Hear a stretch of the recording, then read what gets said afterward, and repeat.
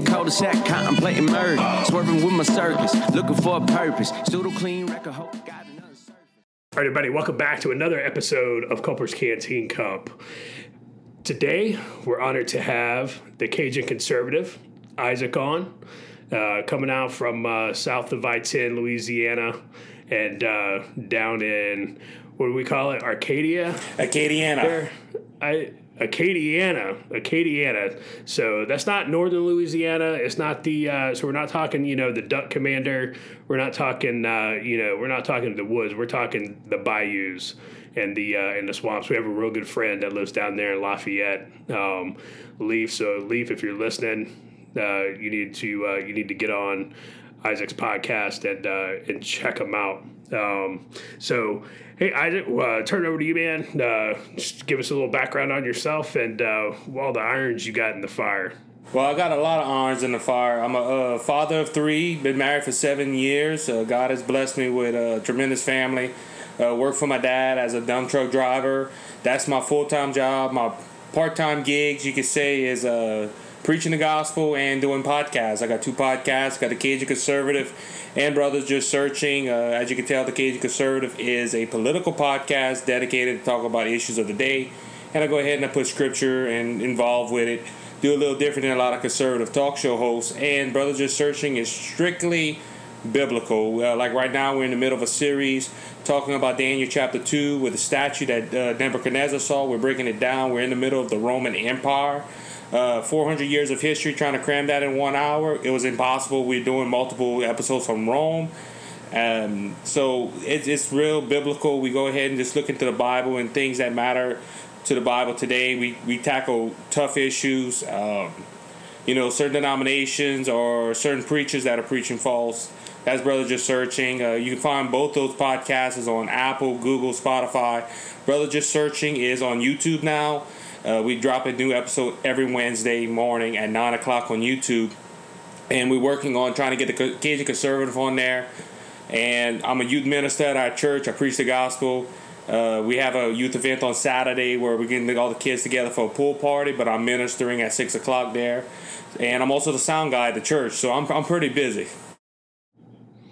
You are busy, man. You have a lot of irons in the fire. And look, I a lot of people ask me why you stay so busy. Well, first off, it gets me out of trouble. But this is more than just a hobby. This is a calling on my life, and I feel this is where God has called me to do, and that's what I'm going to do until He tells me to stop. Yeah, no, that's good. And that calling is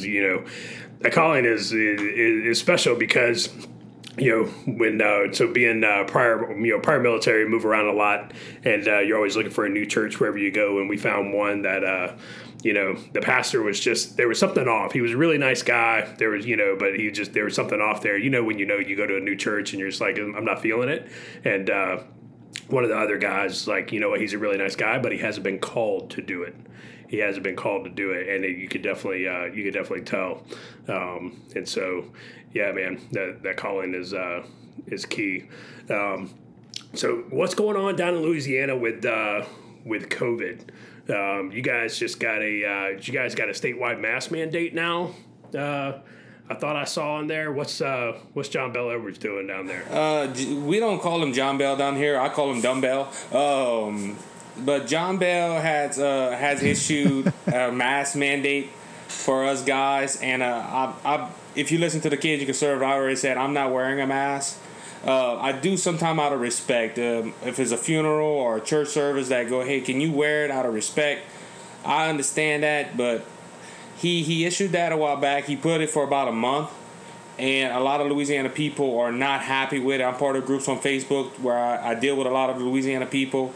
And just some of them, you see that they don't want it. And we do have high numbers here. But listening to a local news affiliate here in Louisiana, a conservative by the name of Moon Griffon, went ahead and said the other day that John Bell Edwards is manipulating the numbers. He's not putting, cases. He's putting probable cases. So we have so many cases. He said, well, let's go ahead and add this number just in case people got COVID that's not been getting tested or have not been, haven't went to the hospital yet. So, prime example, I've had 3 kids. The doctor never came and told my wife, well, I think you're pregnant after doing the test, because there's some people around here that I know personally that went to the doctor, tested negative. The doctor looked at him and said, well, you test negative. We don't know if you have COVID, but you have all the symptoms, so we're going to label you as COVID. That's a probable case. If the test comes back negative, you're negative. But John Bell's putting them numbers. I think a lot of our numbers are inflated. John Bell Edwards loves federal money. Every time he gets a new COVID case, that's more money coming in from the federal government to do research and the testing and all that. And John Bell Edwards is not moderate, as a lot of people think. He is straight up liberal. He calls himself, he's pro-life. He calls himself pro-gun, but shot down multiple gun bills that he could have signed, and he just let it go.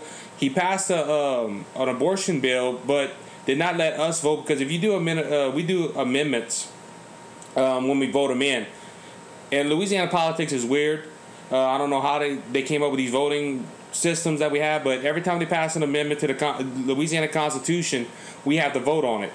John Bell was running for governor and knew the abortion bill would come out with a big number for the election. Went ahead and said, no, we're not going to put it this year in the gubernatorial race, because the gubernatorial race is very important. We're going to put it on next year. The bill passed, but then he comes out and says, well, look, I can't really enforce the bill because we got to see what happens in Mississippi's Supreme Court bill before we do anything. So he covered all his tracks. Because they always ask him, are you pro-life? But they never ask him, do you believe that the woman has the right to choose to abort or to save the baby's life? They never ask that. The woman's right to choose. They never ask him that question. So on that, what are some of the gun bills?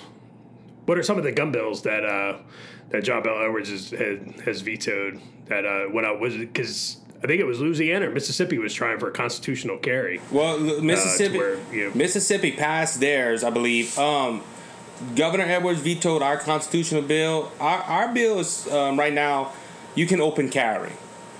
And with open carrying, if you don't conceal it, you don't hide your weapon, you're free. You can walk around wherever you want, whenever you want, and you can show your firearm. If you put a jacket over, your shirt over your gun, you're right then and there. If you don't have a concealed weapons license, you're a felon. That's how they treat it here. Right. So what Louisiana wanted to do was, hey, let's eliminate that. We'll keep the concealed carry classes. If people want to take them right now, I think it's $150 for a class. So they're charging an arm and a leg for these classes because a lot of people in Louisiana want to conceal carry. Well, John Bell Edwards was making it that would be like the Wild West with Wyatt Earp and Wild Bill Hickok, where we're going to go out on the street and shoot everybody up because we didn't take this class, as he says. Our weak-kneed Republicans bended to that because one of them said, hey, I'm not going to go ahead and go because I had a knee injury. That was Ronnie John. And Ronnie John, 3 days later, got a promotion to gaming commissioner, which John Bell Edwards appointed him, but he didn't go because of that. And that was one vote shy of overriding John Bell Edwards. So as I said earlier, John Bell Edwards says, hey, I'm a conservative, I'm a moderate, I believe in gun rights. If he believed in gun rights, he would have passed this bill, but he didn't want to go against the establishment and Joe Biden. As for John Bell Edwards letting felons serve on jury duty, and I'm against it. If you think about it, he's just falling in line with the Democrat establishment. Joe Biden's for that. Nancy Pelosi's for that. Chuck Schumer's for that. And that proves, because John Bell Edwards ran on the coattails of saying, I am a moderate. I'm not like these other guys that want all this, but he's in his last term. See, we're not like New York and other states where a governor could keep on running and running and running. You got 2 terms to run. Now, after you 2 terms, you have to sit out a while, then you can come back and run again, but you have a 2-term. They don't believe he's going to try to run for governor after this time. I think he's looking for a position in the Biden White House or the Kamala Harris White House or the next Democrat candidate because he don't want to be here no more. He already reached the heights that he needed to, and he has destroyed this state so much. He wants to go ahead and fix roads because he believes that's why people are leaving Louisiana. People are not leaving Louisiana because of roads. You never hear somebody that's making a $6-figure check say, "Oh, I'm leaving that state because of bad roads." No, they'll suffer the bad roads collecting that check. And John Bel Edwards is just following on a long line with the Democrat Party, and it is sad because I tell people we are considered a red state. The constituents in this state, like I said, 66% of Louisiana voted for Donald Trump. Yes, that's a red state, but our politicians, even our Republicans or rhinos and Democrats, we're a purple state because they go more in line with the left than they do with their constituents. Yeah, and it's funny that you mentioned that, because I was looking at the 2020 presidential election where Donald Trump got over 1.2 million votes and Biden got 800,000 votes. Predominantly a red state. So how in the hell did you end up with John Bel Edwards as a Democratic governor? I mean, how does that happen down there? New Orleans, Louisiana. That's one. We have a couple of issues why John Bel Edwards got in there. Like I said, first off, New Orleans, Louisiana. If you go look at the numbers of the last gubernatorial election with Eddie Rispone and John Bel Edwards got 98% of the vote in New Orleans. Now, like every other state, especially like California, San Francisco, Los Angeles, and Oakland and all them big cities take over California's vote. Majority of California is red as well. A lot of people don't know that, but the big cities overpopulate the conservative red voters. The first time, and also John Bel gets a lot of help from our weak-kneed, spineless Republicans. I mentioned Ronnie John. There's a guy named Scott Angel. Scott Angel in my parish here, because we don't have counties, we have parishes, was our parish president. And he's originally from my hometown. But Scott Angel ran for governor. Him and Jay Darden, who Jay Darden went work for John Bel Edwards, was running against him. And this is how our election system works. In November, we go ahead and have an open voting system or open primary where all the candidates run at the same time. If a candidate doesn't get over 50% of the vote, 50% plus one, we go into a runoff. The top two competitors go at each other. The first time John Bel got in there, it was got into the runoff with David Vitter. David Vitter was a great senator for the great state of Louisiana. We all loved Senator Vitter. And we thought for sure Senator Vitter will beat John Bel Edwards. But because Scott Angel and Jay Darden was upset by losing that election, they went ahead and said, hey, we don't think David Vitter should be governor because he committed fornication on his wife. Now, we're a heavy Catholic community here, so a lot of people are like, oh, no, we can't have a fornicator in the governor's mansion. So Scott Angel and Jay Darden told their followers, hey, vote for John Bel Edwards. John Bel Edwards won in a landslide in the runoff. The next time we had Ralph Abraham running against John Bel Edwards. Ralph Abraham said, I'm not going to attack no Republicans. I'm going to do this fairly. I'm going to go on my constitution. Ralph Abraham was a good congressman. He would have made a great governor of the state of Louisiana. Eddie Rispone said made the same promise. I'm not going to attack the other Republican. It caused problems. Well, Eddie Rispone and Ralph Abraham in the general election was running a tight race. I was one that didn't know who I was going to vote for, Eddie Rispone or Ralph Abraham. Well, Ralph Abraham was winning comfortably in the polls. Eddie Rispone said I have to do something, so he went ahead and lied about Ralph Abraham. When he did that, he got into the runoff election with John Bel Edwards. John Bel Edwards was happy because the Republicans were fighting him. Bad part is Ralph Abraham's from the Monroe area up north right by Shreveport. If you look at the center of the map of Louisiana, one district goes for Shreveport, the other one goes for Monroe. Monroe area is very conservative. That's where the duck commanders come from and all. Well, they got mad because Eddie Rispone lied about Ralph Abraham. They said, well, we're not going to bite the bullet this time. We're not going to vote for... They either went vote for John Bel Edwards or they didn't go vote. John Bel Edwards only won the votes in Louisiana, I think, by like 40,000 votes. You know how many votes were missing in those in the Monroe area? About 40,000. So Edwards has backed up. Look, Edwards goes ahead and eats us for breakfast and poops us out for lunch for the Republican Party here in Louisiana. It's sad. He beats us up all the time. So whatever happened to Bobby Jindal? So the last thing years ago, I think he came out and he gave the rebuttal to like the State of the Union address or something like that. That was like the last thing I remember of him. I did get a chance to see him out at Greenbrier. He was out there doing a private fundraiser. And this was years ago. And then that dude just fell off the face of the earth. I mean, is he still around? Is he still involved in Louisiana politics, or where's he at? The Republican Party of Louisiana don't like Bobby Jindal. Well, I say that when he was in office, they loved him, but Bobby Jindal went ahead and put us so much into a hole that it was impossible to get out. That's one reason why John Bell got in there the first time as well. He said, "Look, Bobby Jindal put us in deficit." His famous lies that we was at a $2 billion deficit, which wasn't true. Bobby Jindal didn't leave us. He left us in a deficit, but not as much as that.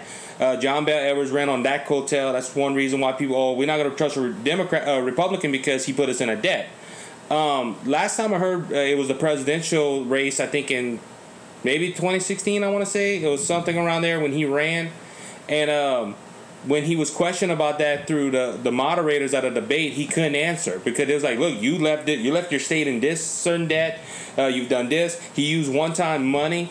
True conservatives didn't like Bobby Jindal. We voted for him. Well, I didn't vote for him. I think I was too young for the first time. And Bobby Jindal he hurt our state so much that he's a distant memory. He hasn't run for no office. He hasn't done anything. If he was doing a fundraiser, 9 out of 10, he's a lobbyist. That's all I can see. I don't even know if he lives in the state no more. He went under the radar. So as far as like the next election, your next governor, do you see that going back to being a Republican governor, or do you think it tends to stay Democrat, or maybe goes moderate Democrat, moderate Republican? That's hard to say, Roger, because as I said, Louisiana politics is real different than a lot of people. We have these they call them open primaries for a general election. I really wish our Republican legislators in this state would get some brains and say, listen, let's do this. Let's do a closed primary. Because if we do a closed primary, you wouldn't have a Bill Cassidy.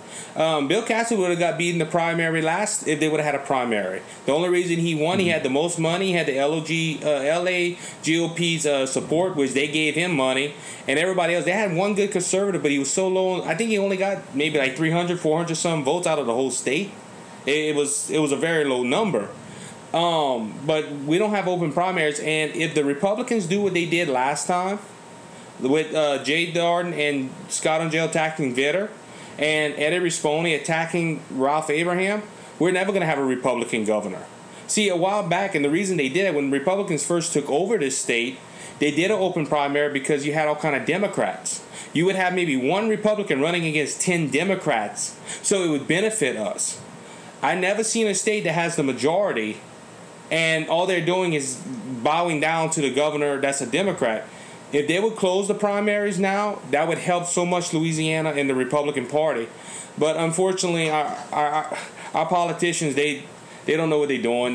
They're either rhinos or they're weak-kneed, spineless.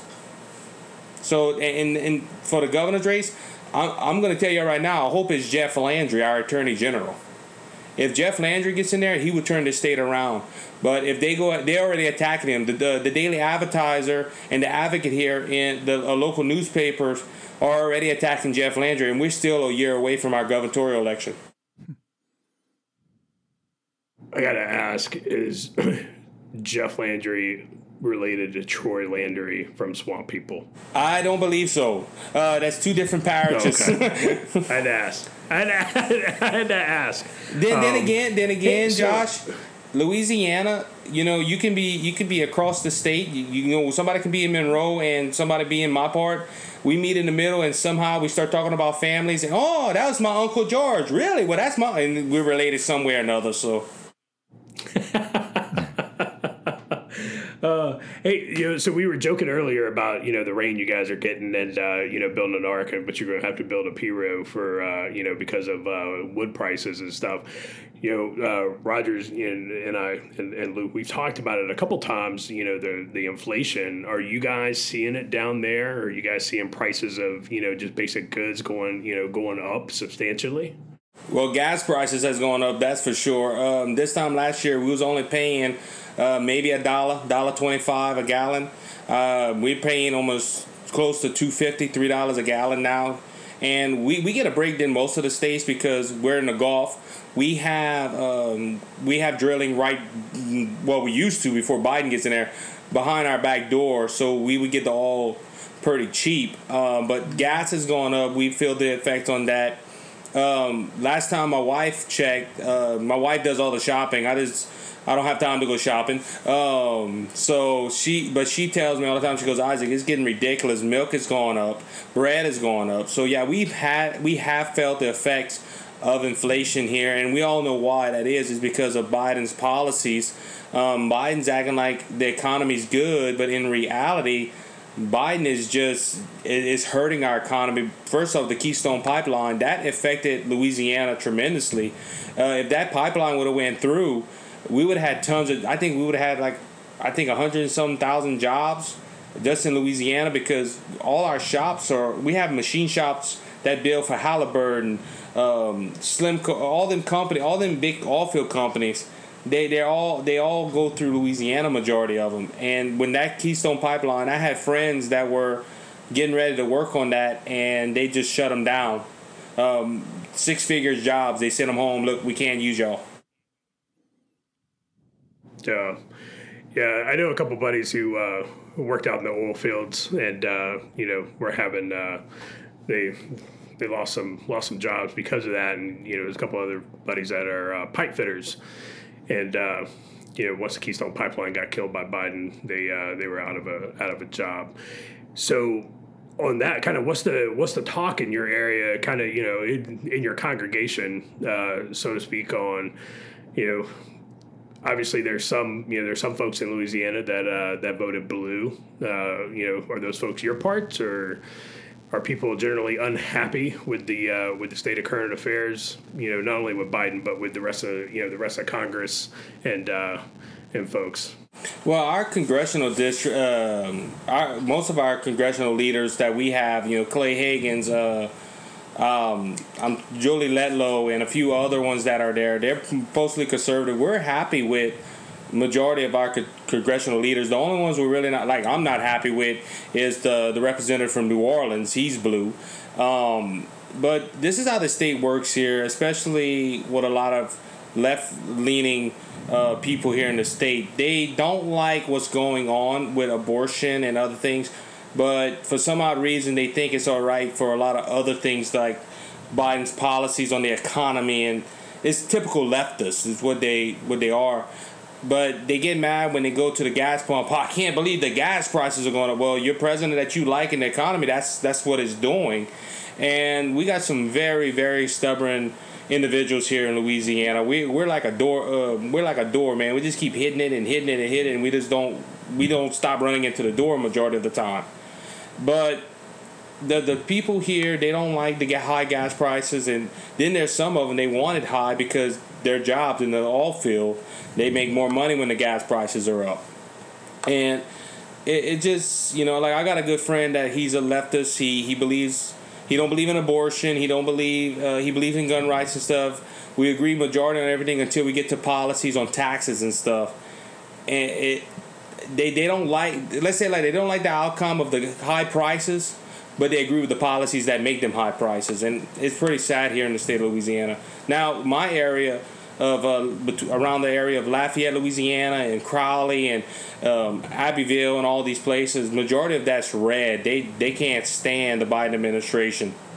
You get more left when you get towards Baton Rouge and New Orleans, Slidell, and stuff like that. That's when you start really seeing the left-leaning people. I went to Baton Rouge a while back, and I seen everybody with masks, and I wasn't wearing them, and I thought I was in a foreign country. When you look at the Olympics, when you look at the athletes, and you say, why do we have all this kneeling and this and that with the anthem? Well, you know what? I can vaguely remember. I mean, look back 5, 6, 7, 10 years ago when they were taking the Pledge of Allegiance out of schools. I mean, it starts back there, right? It goes to a bigger issue, which is we've really taken away discussion at home and at the dinner table because there's no more dinner table. And everything is, we've talked about this on our podcast and YouTube before. They always say, oh, you don't discuss politics at the dinner table. And I completely disagree. That is the time to discuss politics. That's when you have those disagreements, because not that I'm sitting there trying to convert somebody or brainwash somebody or my kids or whatever, but it's like I want to hear their train of thought. They need to hear my train of thought. When you're stupid, it's like what you just said. It's like a lot of the left, the liberals out here, they vote for the policies but don't like the outcome. Hey, at that point, that's when it's time for me to step in and say, hey, you live in Louisiana. You know why you lost your job? Because you voted for Biden, who killed the Keystone Pipeline. That's a fact. When you take that away, because we've become this society of, it's just acceptance. You just are what you are. And when you take that discussion away, that doesn't lead to a problem tomorrow. That leads to a problem 5-10 years down the road. And I believe it or not, I actually heard on NBC, which I hate to admit, but that's what they were saying. They're like, hey, when you talk about these athletes taking a knee, they're like, look at what we were doing 5 and 10 years ago, taking the Pledge of Allegiance out of the schools. So now you've had these kids grow up to learn that, hey, nationalism is bad. The Pledge of Allegiance is bad. The national anthem is bad. And they become athletes, and then you wonder why they're doing this, because that's the way they grew up. So I do think that there has been a culture war that's been going on, and we hear that a lot from Fox News. What I do believe, and I think we've been talking about this over the last several months, is, I am a believer in like the rubber band theory, where you go too far left, you go too far right, and you start to snap back to the center, right? And I think you're starting to see that now, where it's a lot of snapping back to the center. So I'm out here in Arizona, and we're very similar to Louisiana as far as our politics. We have a governor who's from the Republican Party. We have 2 Democratic senators. Mark Kelly, I don't even know where that dude is. Like, literally, that dude won the election and said, peace out, I'm not saying anything. He's just like taking a back seat. But Kyrsten Sinema is truly a moderate. And, it's sad because I would still never vote for her. I'd want the GOP candidate, which maybe that's a problem in itself. But it's like she is really pushing to the middle of the aisle. And so what I think is, when you've seen this extreme push to the left by the Democratic Party and the squad, you start to see that even their own party starts to snap back to the center. It's like, you're a little too far left from me. You're a little too crazy. And the right does it as well, right? You get a little too far right. It's like, we kind of need to bring this back to the middle. So I guess as the next thing I want to talk about and get into is when we start talking about 2022 and 2024. I think at least to my surprise, I truly believe this was going to be a Kamala Harris administration. Like, I thought it was all a setup. Even Joe Biden was talking about, I'm going to use this term, transient or transitory president. He didn't use that term, but said Fed Powell can use that with inflation, because transitory, I guess, only means like a year now.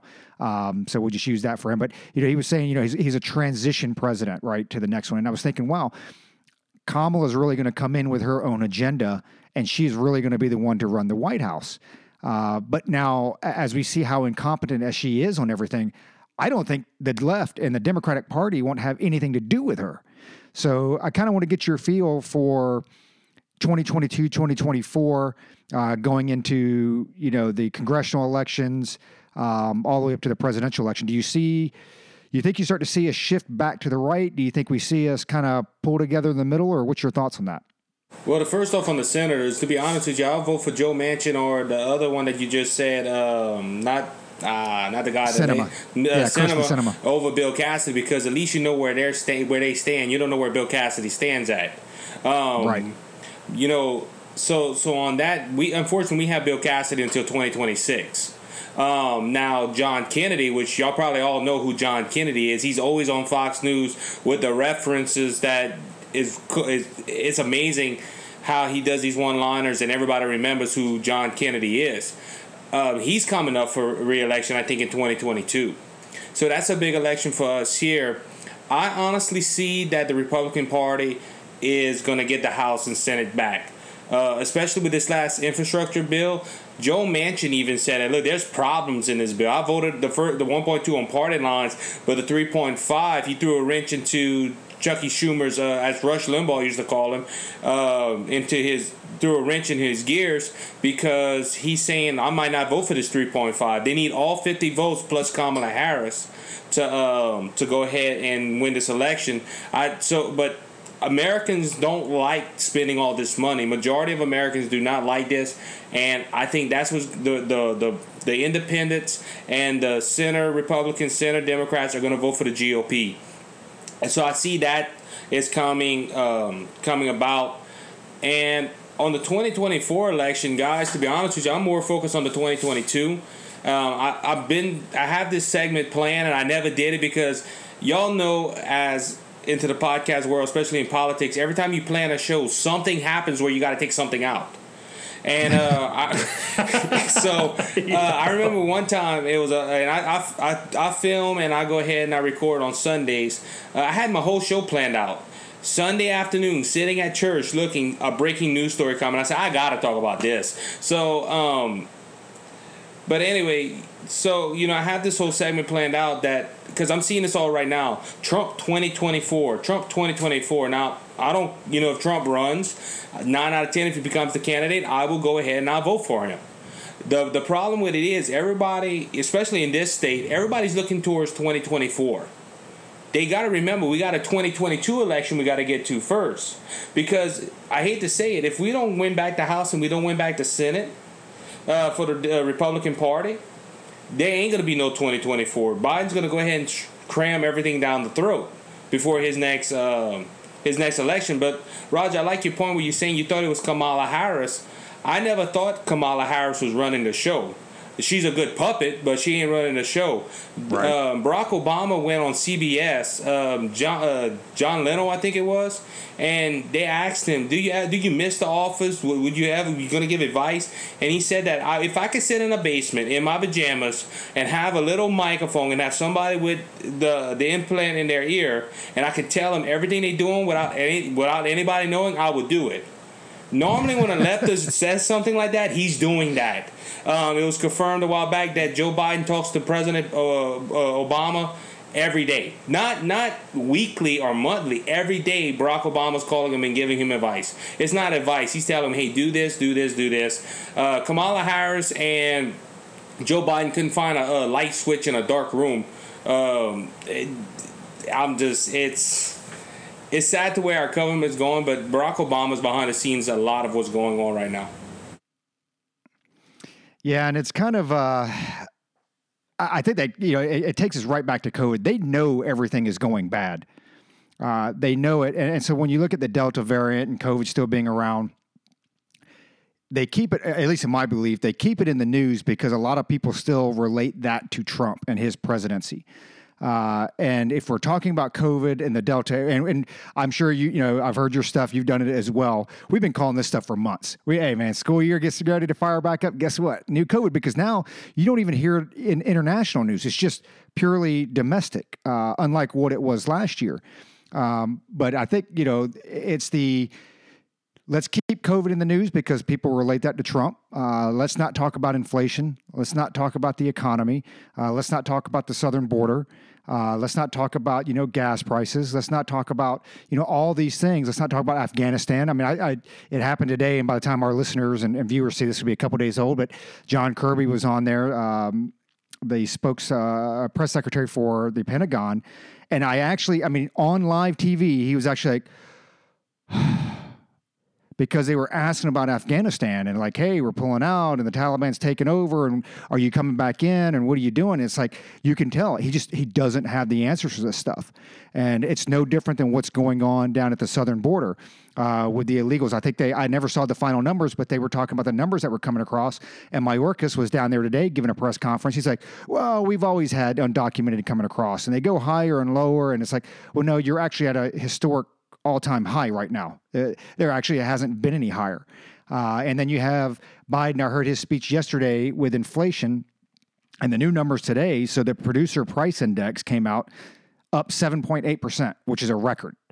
The CPI was up 5.6%.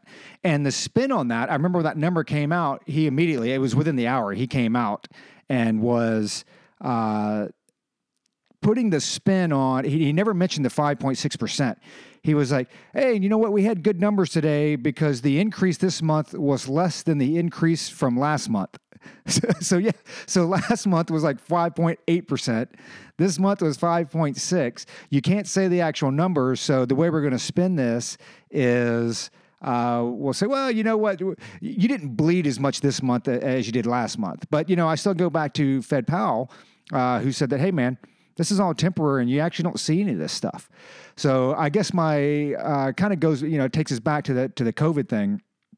When you look at the state of Louisiana, I mean, do you see all the masks indoors? I mean, is that pretty much a mandate now? And do you see a big difference? I know you said you saw it like Baton Rouge, but how about the rest of Louisiana as you get out and about?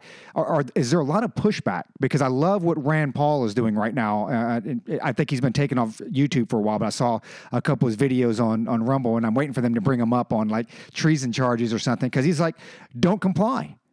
He's like, don't comply. And I will tell you this, I'll leave this for you. And the guys, I tell you, I like asking a question and going like a 5-minute monologue and then turning it back over to you. But Josh actually posted something that was worthwhile this morning, which, happens every now and then. Masks are really for infected people to prevent them from spreading infection to people who are not infected rather than protecting uninfected people from acquiring infection. The typical mask you buy in the drugstore is not really effective in keeping out the virus, which is small enough to pass through material. It might, however, provide some slight benefit in keeping out gross droplets if someone coughs or sneezes on you. That was said by Dr. Fauci last year. That was said when he came out at the same time that Dr. Bartlett and Nancy Pelosi all came and said, hey, you need to be out, and you need to, it was the Chinese New Year, and you need to congregate and this and that. Are you starting to see a lot of pushback from the people, especially like where you're at? And do you see a difference throughout the state of Louisiana where they're like, hey, man, we're kind of done with this. We've either been vaccinated, we've already had COVID, or I'm just fairly healthy, not high risk? I'm seeing more pushback than anything, Roger, to be honest with you. The first time it happened with the mask mandates and everything like that, we complied. I even wore a mask because we didn't know what the virus would do. We didn't know what was going on. We didn't have no information on it. Like you said, you had Fauci at first saying, hey, don't wear a mask. Now he's telling us to wear a whole box of masks, maybe 2, to protect yourself. So you really don't know. And our governor does the same thing. Our governor will go ahead and go in there and say, well, we had a high number today, but he's inflating the numbers. So there's a lot of people that are looking at John Bel Edwards and saying that's why we nicknamed him Dumbbell. He's like, you're telling us one thing, but we're seeing something totally different.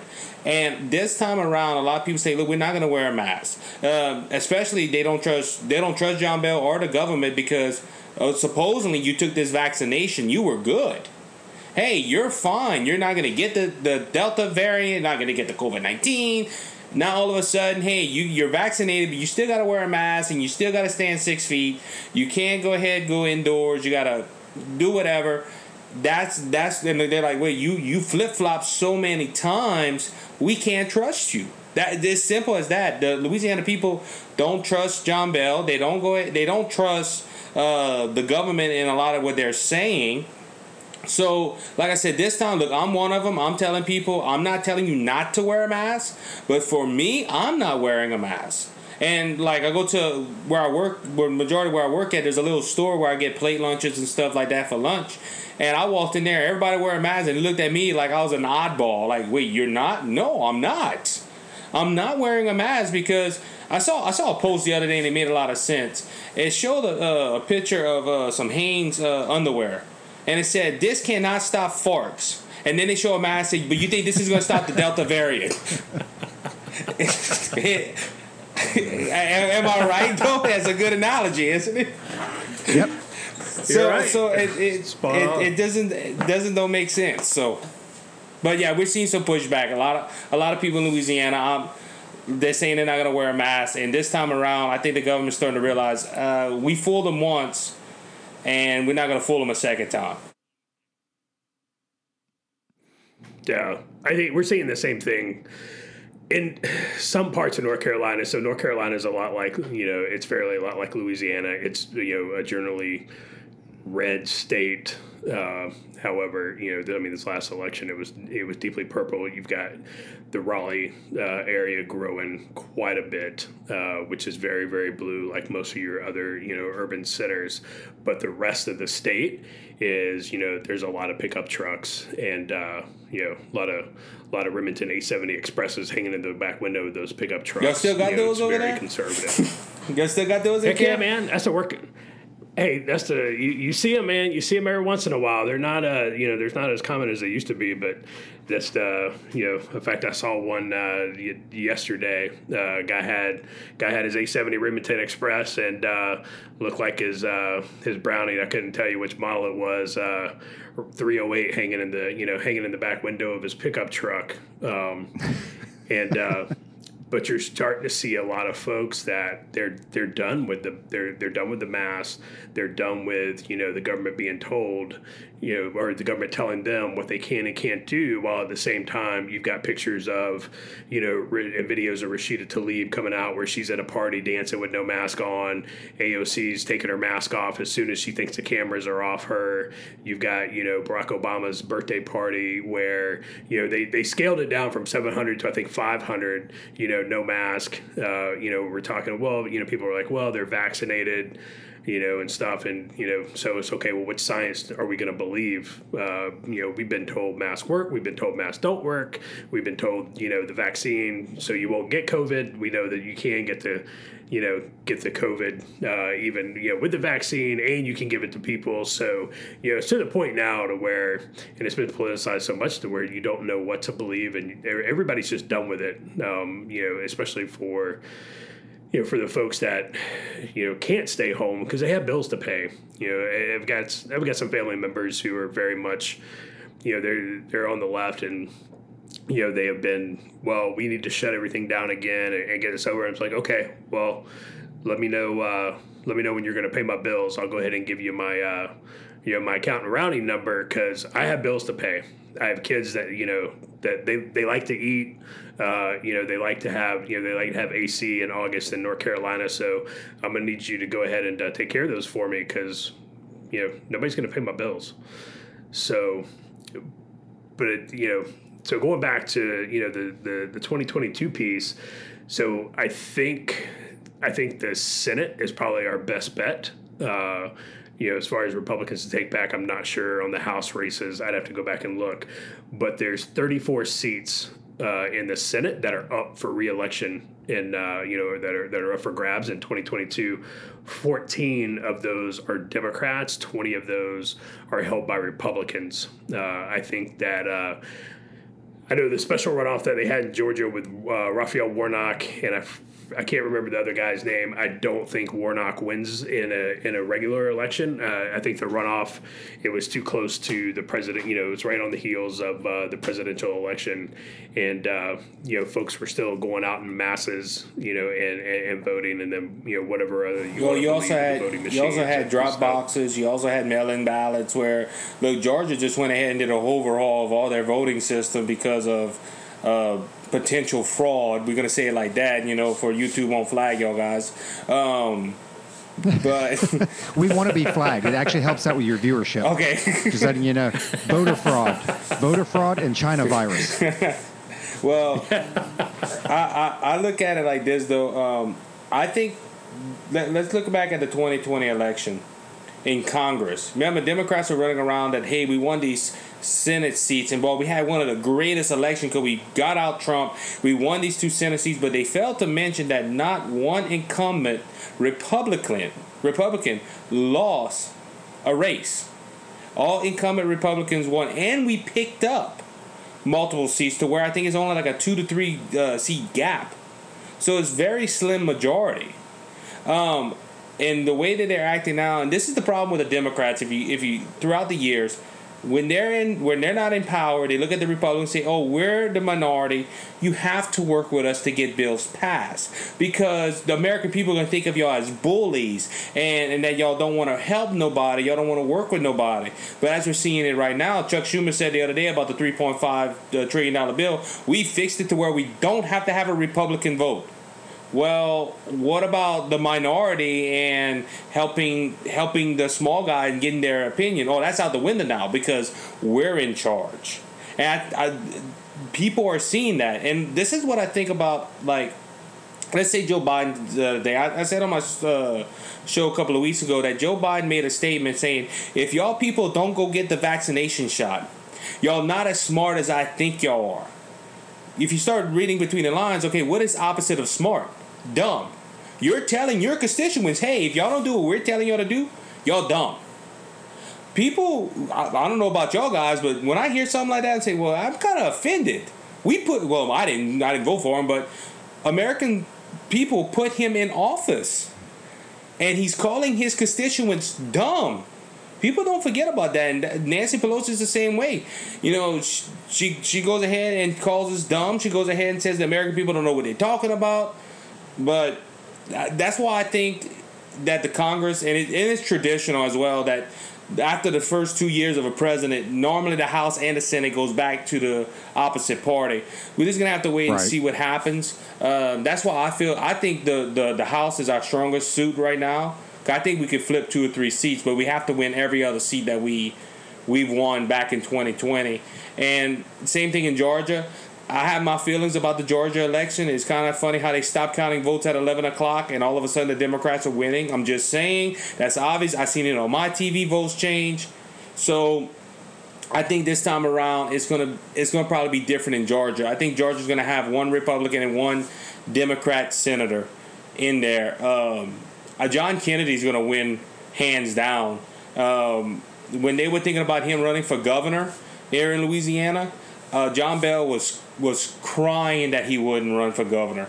John Kennedy, they wouldn't have had no other Republican run against him. The only reason he didn't run for governor is because Mitch McConnell asked him to stay in the Senate because they needed him, because we would have had the same problem as Georgia. We would have had 2 Senate races in the state of Louisiana, and it would have threw off everything in this last race. So that was a smart move by Mitch McConnell. Maybe one of the only ones he done this year, but it was smart. That was smart.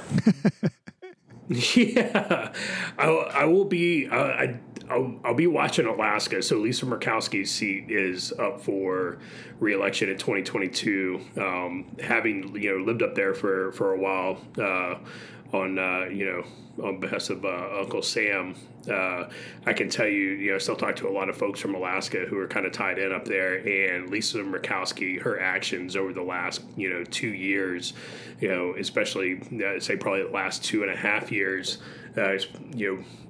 have been very unpopular with Alaskans, and they are super unhappy with her. And she's got a contender up there that is giving her some problems right now. So you've got the Lisa Murkowskis and the Susan Collins. I think Mitt Romney is safe. I don't think he's up for a re-election anyway. But those folks, especially the Murkowskis and stuff, you've got these governors coming up who are looking to run, potentially. And Kristi Noem, there was something saying that she may or may not be interested in running for office one day, and I would imagine she would try and do something like the Senate prior to maybe if she decided to do a presidential run later. So take a look at Alaska, keep an eye on that, because Murkowski, her days could be numbered, and that would be huge because she's always an unknown. I hope they're numbered, she's not, because she's been a thorn in the GOP side for years, because you didn't know what she was gonna do. And especially Alaska, we brag that we're the sportsman's paradise here in Louisiana. We love our guns, we love our God, we love everything about the woods, man. We fish, we hunt. We got the Chapala Basin right down the road from it. But Alaska is 10 times more than us if you think about it, because their weapons are just not for sportsmen or to go hunt for pleasure. A lot of these people, they hunt to eat. That's their living. They live in these rural areas or where there's no communication whatsoever, so they have to have their guns. And Lisa Murkowski coming from around there, it shocks me that she ain't more conservative than what she is now. Yeah, yeah, it's surprising. Susan Collins is the same way because you take a look at Maine, and you have folks who completely live off the grid, up in Maine as well. And so not to get the 2022 election, but 2024. So you said you would vote for Trump, if he ran it, if he was the nominee. Do you think Trump is going to throw his hat in the ring? And if so or if not, regardless, do you think it's a good idea? Well, I get a lot of feedback from a lot of people that want Trump to run.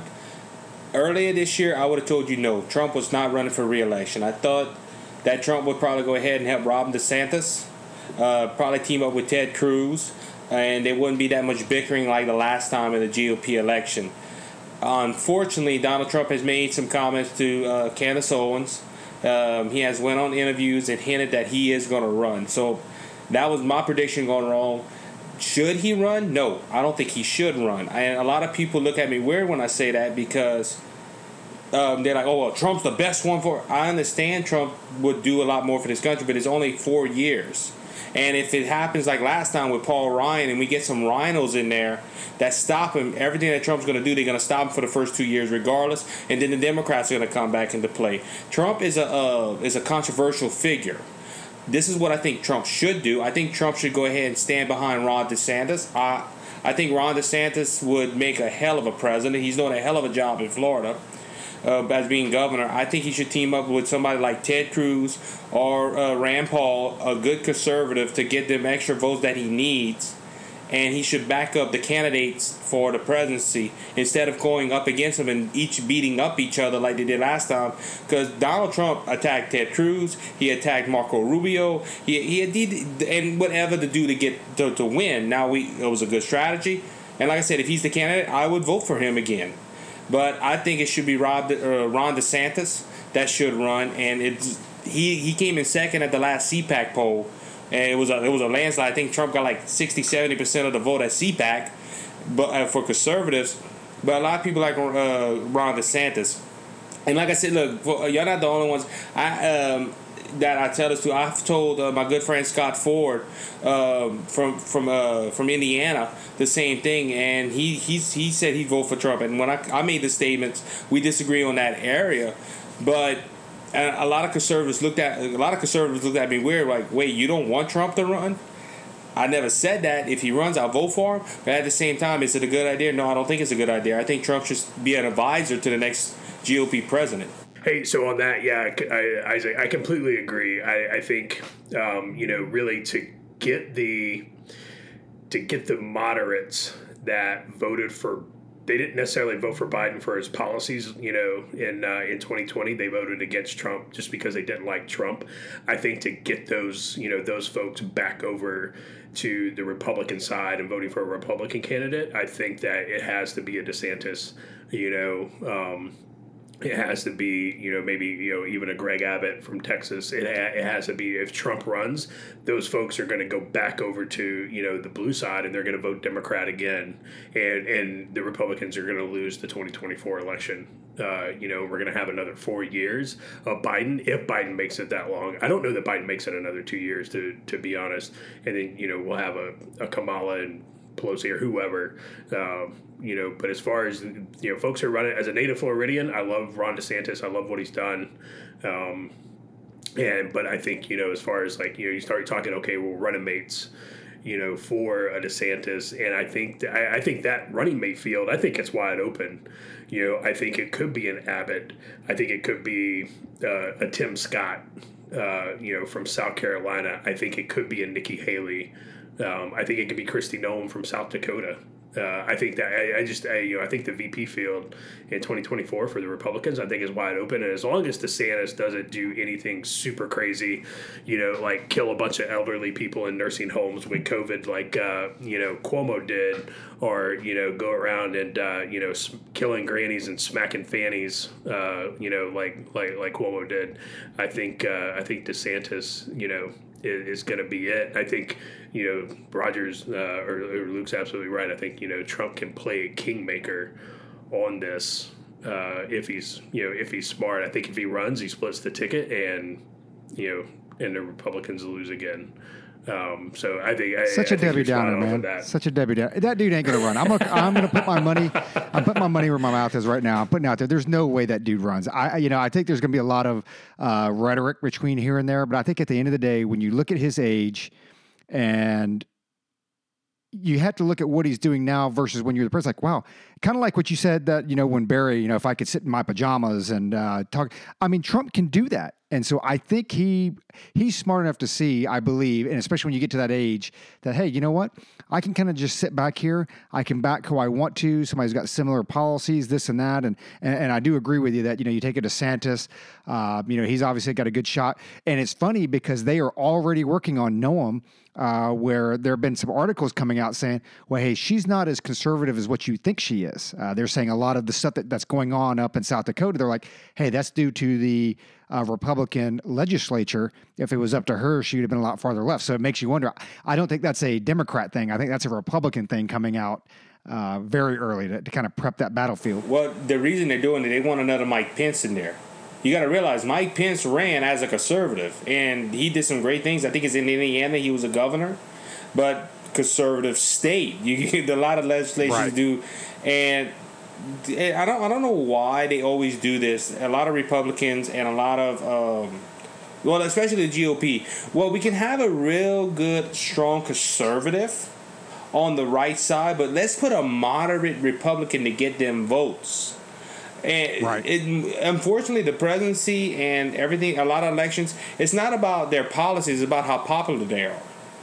And that's why I say I think Trump would run, because of Trump's pride and popularity. He said, I know I'm popular, so I'll probably get the nominee. But just to show the world that I really didn't lose the last election, I'm going to run again and be the hot dog again. It's more of a pride issue for Donald Trump, because Donald Trump don't like losing.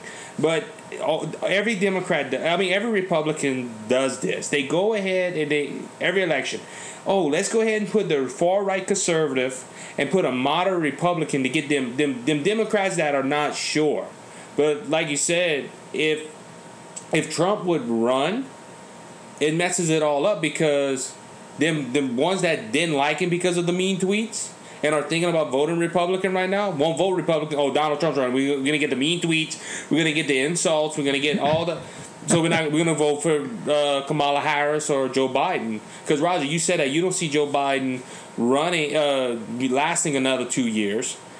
That I'm going to give credit to where credit due. The great late Rush Limbaugh gave a prediction. He said the way that it would give Kamala Harris 3 terms, because you got to realize that you can only serve 2 terms. If Joe Biden goes ahead and stays in there for at least 2 years, resigns, that is still, and she takes over, that's still considered Joe Biden's term, so she can run again 2 times. So she would have a total of 10 years in the White House possibly. So there's more ways to skin a cat than one. I'm just saying. No, absolutely. And you know what? It's funny because when you talked about, and I know it's been a controversial issue, and obviously YouTube bans people or this and that, but there are still some holdovers from the last presidential election. Like, and here in Arizona, we got this big audit thing going, and and I'm not even going to touch on it. So that's an episode by itself. I think the one I've that been following, by the way. I'm just letting you know. Yeah, dude, it's crazy out here. But it's like literally they have subpoenas like, oh, we're not going to respond to it. It's like you get to choose. I don't care what side of the house you're on. It's like you don't get to choose what subpoenas you respond to. I mean, you kind of, and then it's funny because I forget which state it was. Oh, it was Texas when they were, he was going to give the arrest order. They took it to court. And then the judge basically came back and said, well, this is clearly political, so no. And it's like, wait a minute, they're politicians. That's what they do. Of course it's political. It makes no sense. But the one that sticks out in my mind that I haven't heard anything about was Pennsylvania, where the judge came in, not the legislature, and said, okay, I am going to change election law. I'm not interpreting your election law. I'm actually going to change it. And that, to me, is a Supreme Court issue. And if I'm on the right side of the aisle, I'm wondering, like, hey, man, why are we not pushing that? And this is not to go back and rehash 2020. We're not trying to go back and change it and this and that. I want to know, so are you telling me that a state judge without the legislature can go change the state voting law to whatever you want? You know, and I think that's to me, it's not a whether it's a voter integrity thing. It's like those are serious, outstanding issues. Right, and then you heard what the Texas Supreme Court said that, well, you cannot go on them lines.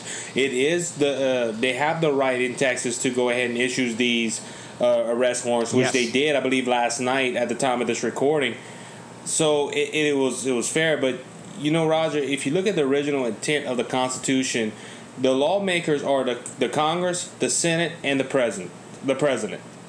The judges are only supposed to interpret a law, not to make law, and they're going against the Constitution right there. But let's go back to Pennsylvania for a second, though. There was a voting lawsuit back in 2020. It wasn't even Trump. It was I think a senator or a congressman or something took it up. The judge told him, "Look, on merit, you probably won this case." So what they did was they didn't go on standing, they went on merit. When that judge went ahead and said that, the Attorney General of Pennsylvania went to the Pennsylvania Supreme Court and said, you know, we got to go ahead and latch this because it's something past. It wasn't present or all kind of legal stuff like that. And when they did that, the Supreme Court of Pennsylvania said, nope, they can't do it. We're going to put latches on it. You can't even hear it. So they blocked it. When they went to the Supreme Court said, well, that guy didn't have standing to begin with, and we're not going to override the Pennsylvania Supreme Court. If you go on standing, you can always find a reason why I can go sue Joe Blow down the street, and the judge can tell me you don't have standing, but on merit, I have all the standing I need. But they took every election law, and these judges, how they do, well, you don't have standing. They never went on merit. They never went on Constitution, which that's wrong. The Supreme Court did the same thing with all the lawsuits that went out for the 2020 election. Oh, they don't have standing. You're telling me all these lawsuits that somebody did not have standing? I think even citizens went ahead and sued, and they said, well, the citizens don't have standings. The citizens are voting. They have more standing than anybody. We the people in the Constitution. Well, you know, I'll tell you what. We've talked about some pretty important stuff, but I'm going to ask the most important question of the Cajun conservative, one we haven't asked yet. So let me ask you this, man. Let me ask you this, Isaac. Important question, because the audience wants to know, and we're going to see if you real Cajun or not. So what does and does not go in a true gumbo? Inquiring minds want to know. You cannot put a tomato in a gumbo. You cannot put a tomato. I remember one time looking on Facebook, and they had this New Orleans restaurant, and you know this is not from Louisiana. They had tomatoes. I think they even had cucumbers and stuff. I'm like, no, that's not a gumbo. There is two type of gumbos here in Cajun country. There's the chicken and sausage gumbo. You can also put okra in there. That okra is real good in a gumbo. So you go ahead and you have your chicken and your sausage, you cook your roux up, you have rice, a good potato salad on the side of it. That is the best gumbo you can have. But because we live in Cajun country and we are on the side of the Chaffalaya Basin, we upgraded the gumbo a little bit. We call it the seafood gumbo. We will put crawfish, crab, shrimp, I haven't seen fish in a gumbo yet, but if it would happen, that'll be pretty tight. But that seafood gumbo with okra in it, oh, dude, as the Cajun company says, slap your mama, bro. That is some of the best eating that you can have. What you get in New Orleans, that's not a gumbo. I'm just letting you know. If y'all guys ever come down to Louisiana, give me a shout out, and I'm gonna talk to my grandmother that's as Cajun as could be, and I'm gonna tell her, come to the house. I'll buy everything for y'all, and y'all gonna be like, no, what they do. There's no way a gumbo's made like that. And Cajun's top gumbo, man. I'm going to go ahead and one-up you because I've had truly authentic Louisiana food because we got a Popeyes down the street here, and I get the spicy chicken sandwich at least once every weekend. Oh, man. I'm going to be honest with you, Roger. That is sinful. You go into a Popeyes and get a chicken sandwich. Go to Chick-fil-A. Now, I will tell you this, though. Here's a little known fact. So I actually went to college at LSU in Baton Rouge. So really? I did have my I did have my fair share of legitimate, Louisiana food. Now, it's funny because you mentioned Slidell, and that used to be my old stomping grounds when I was a younger man. But so anyway, you're talking about Cajun food, though. I got a question. Have you ever tasted a good jambalaya? Yes. Oh, yes. man. Homemade always, right? Yes. Homemade always. Yes, always. That's the best jambalaya. Now, look, they upped it since, I don't know how long you've been out of Louisiana, but they upped it a little bit. They made a pastalaya. They take these little elbow noodles and they make it just like a jambalaya. Some use spaghetti noodles. And, bro, when I first saw it, I'm like, nah, this can't be good. Roger, when I ate that, my brother, I was like, oh, I didn't know they could fix jambalaya any better. But a pastalaya is off the chart. So me and Josh are writing this down right now. So we're like, we're going to gurgle pastalaya. You're not helping my quest of dropping like 15 pounds. It's hard to lose weight in Louisiana, man. Look at me. Well, no, we got our buddy that he went on leave, right? He goes down there and he'd come back from deployment and he was all fit and everything. He goes home to Louisiana, comes back, put on like 15, 20 pounds. It's like, and it wasn't muscle. Yeah. Well, you see, I'm going to give you some insight. We have Lent here, and I'm not Roman Catholic, but we're surrounded by Roman Catholics and Catholic churches all over. And I was hearing from a Catholic friend of mine one day, and he said, man, he said it's hard to have Lent in Louisiana. He said because normally Lent is suffering. You gotta eat seafood and all that. He said in Louisiana we master seafood, man. We got fish jumbo, we got fish coubillon, we got fried fish. We make fish in a brown or red gravy. We fry everything, man. Shrimp, dude. My father-in-law shrimps for a living, and when he brings them big jumbo shrimps home, man, we put that on the grill. We put that on shish kebabs, man. We eat good down here, man. We don't suffer. That's a blessing for Lent.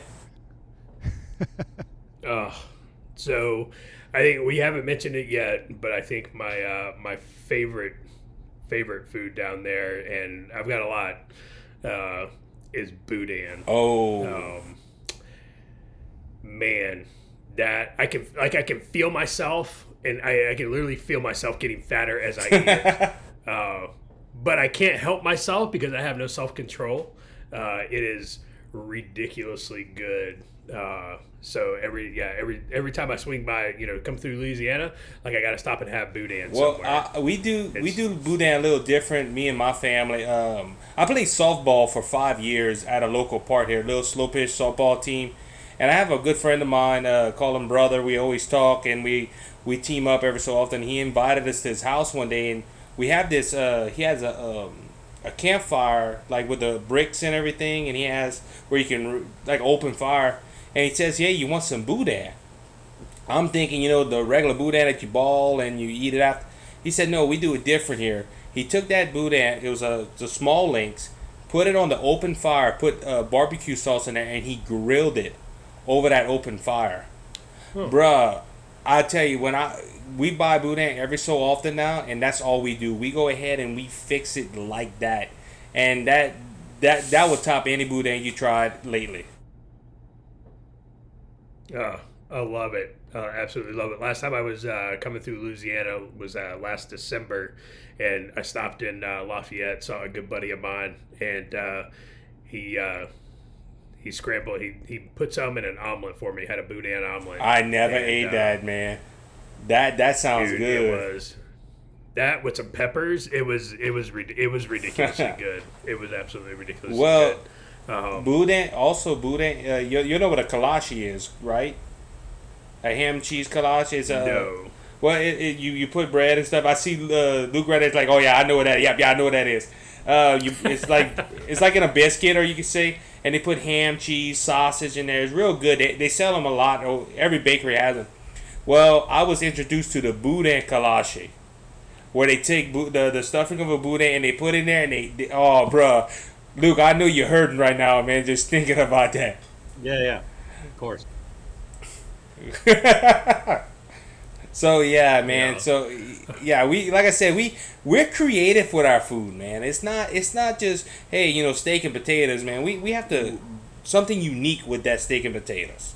If it's putting hot sauce or something, we have to do something unique with that. Yeah, it's almost dinner time too. Yeah. Oof. So, okay, last question. Louisiana hot sauce or Cajun chef? Which one? Man, to be honest with you, I don't use hot sauce too much. We usually use Tony Sassery's seasoning. We just spread it on there. But if I have to pick a hot sauce, I wouldn't even pick those two. I would go ahead and pick Tabasco sauce. Tabasco sauce is made. Tabasco sauce is made in Avery Island, like an hour away from my house. So Yep. that is some of the they say that's some of the greatest hot sauce. I've tried a little taste of it, but as for hot sauce, I don't soak my food down in hot sauce. Like I said, if I need some more seasoning, a little more kick to it, I'll go ahead and put Tony Sassery's on there. That's some good seasoning. Tony Sassery's. I have to check it out. All right, so Nice. I think that's going to do us for this episode. Real quick, Isaac. So definitely appreciate you coming on. When we close this out, don't go anywhere. We still want to chat with you for a few more minutes. But real quick, tell everybody where they can find the Cajun Conservative and where they can find Brothers in Searching podcast at. Will do. But before I do that, I hope y'all give me a little liberty right here. I want to go ahead and tell y'all, thank y'all for y'all service. I never served in the military, but I have the uttermost respect for every man and woman that has served in our U.S. Army, U.S. Marines, U.S. Navy, every branch of the military. I respect y'all guys. I want to thank y'all for y'all service. And I guess I'm speaking out for as your audience because I listen to y'all show every time a new one comes out. And I'm speaking for your audience and for my audience, for everyone that's listening. Thank y'all for y'all service in our military. God has blessed y'all with a great gift to serve. Because like I said, I never felt that call to go, but y'all have. And I just want to thank y'all for what y'all did for this country and still do for this country. Thanks. Thank you. It was an honor for sure. Real quick, yeah, man. Where can folks find you at in both of your podcasts? You can find Brothers Just Searching and the Cajun Conservative on Facebook at the Cajun Conservative Show or Brothers Just Searching on Facebook. We go ahead and release all new episodes there. I also release every platform that we have on both podcasts. We're on Apple, Google, and Spotify. We drop one. The Cajun Conservative drops every Monday. We're working on a video side of it with my time and everything. My editor already does Brothers Just Searching. He takes a whole week to do so put another show on him. It'll be kind of hard, but we're working on that for video. But everything's audio right now. Planning on having y'all guys on soon. We're gonna have to talk about that as well. But love to get y'all guys on the Cajun Conservative. But Brothers Just Searching, we're on YouTube as well. We drop audio and visual every Wednesday morning. And just, God has used both these podcasts to reach souls, to reach people. I've met y'all guys. I met tons of people through this experience of podcasting, and I wouldn't trade it for anything. So, but y'all can find us there. If y'all want to email me, y'all can find me at the Cajun. Let me remember, the Cajun Conservative 5 at gmail.com or Brothers Just Searching Podcast at gmail.com. Those are our emails. You can send me a message on Facebook. I'll go ahead and reach back with y'all guys. All right, everybody heard that. Get over there, check them out, smash that subscribe button, and show Isaac some love. Isaac, we really sincerely appreciate you having on. We absolutely want to have you back. We need to make this we definitely need to make this a regular thing. And I tell you what, I will absolutely take you up on your offer. Next time I roll through Louisiana, I'm gonna hit you up because man, I'm a fat kid and I love my food. So and just think about it like this, and I say this all the time on the podcast. I'm just showing the world that Cajuns do have intelligence. We're not Bobby Boucher all the time. Yep. I was wondering if we were going to get through one podcast with the Cajun Conservative without Bobby Boucher coming up.